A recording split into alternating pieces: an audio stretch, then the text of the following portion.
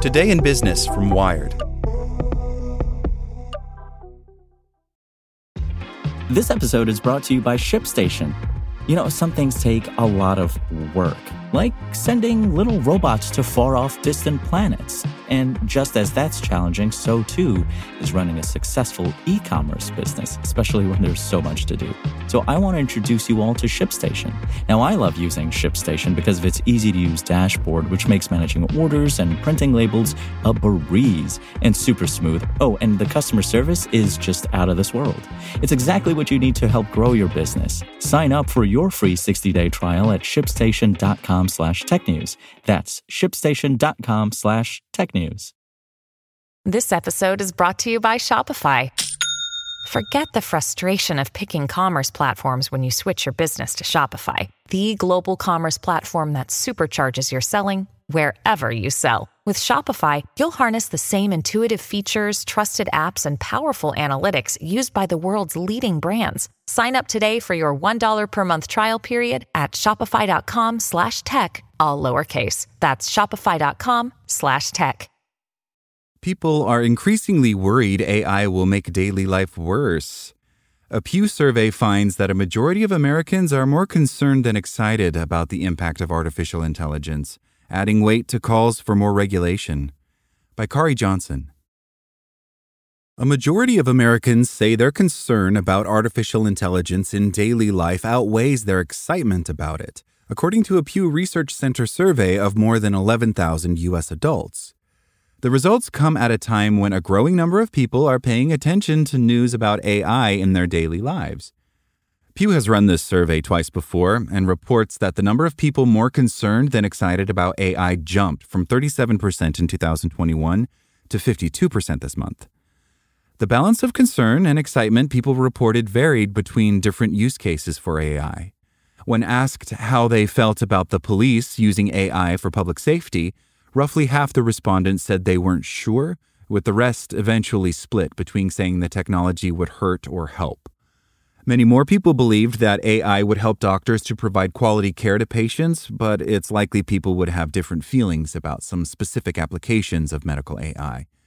Many would probably feel uncomfortable with a triaging algorithm making life or death decisions about who receives what treatment. Pew found the largest swing toward concern about hurtful AI when asking what impact the technology would have on the ability to keep their information private. That fits with how U.S. activists, policy experts, and researchers who want to protect civil rights and hold businesses and governments using AI accountable often call for comprehensive data privacy protections. So far, Congress is yet to pass a privacy data protection law. One impact of AI on daily life the survey didn't ask about is the technology's potential to help or hurt discrimination. Years of evidence show that AI systems can reinforce or amplify racism, sexism, or discrimination against the poor and people who identify as queer. But AI can also detect bias and prevent discrimination. Senai Hebrab, director of an AI lab at the University of Amsterdam, told me last year, "I've been working on this topic for a decade, and although it can be harmful to people, AI presents an opportunity to uncover hidden biases in society." Pew's findings raise the question of how people not working on AI themselves can retain any feeling of autonomy as the technology becomes more visible and powerful.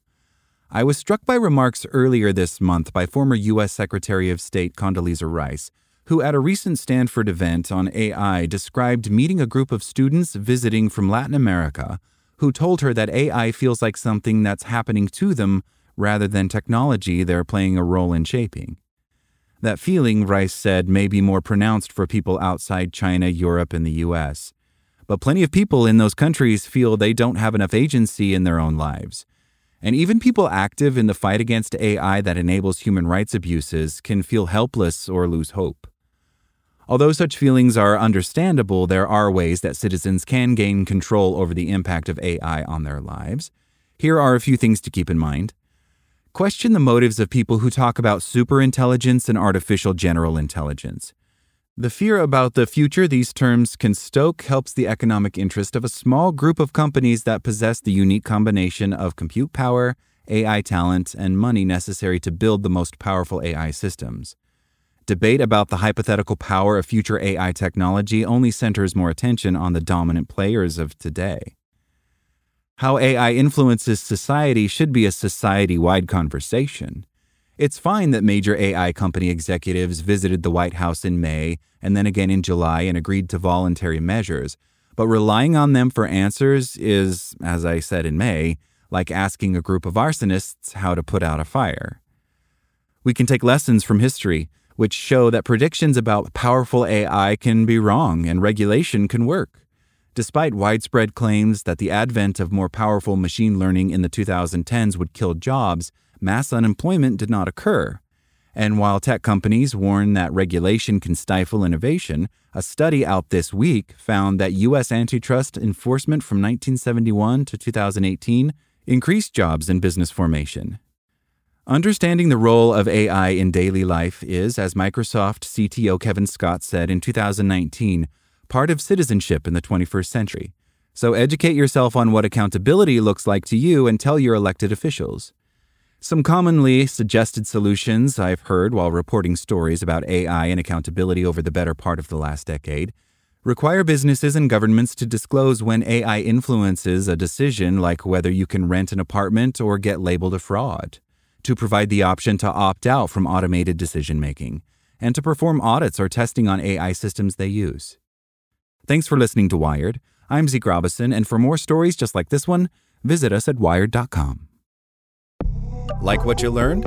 Subscribe everywhere you listen to podcasts and get more business news at wired.com/business. Want to learn how you can make smarter decisions with your money? Well, I've got the podcast for you. I'm Sean Piles, and I host NerdWallet's Smart Money Podcast. Our show features our team of nerds, personal finance experts in credit cards, banking, investing, and more. And they'll help you make the most of your money while cutting through the clutter and misinformation in today's world of personal finance. You'll get clarity on strategies to help you build your wealth, invest wisely, shop for financial products, and plan for major life events. Listen to NerdWallet's Smart Money Podcast wherever you get your podcasts.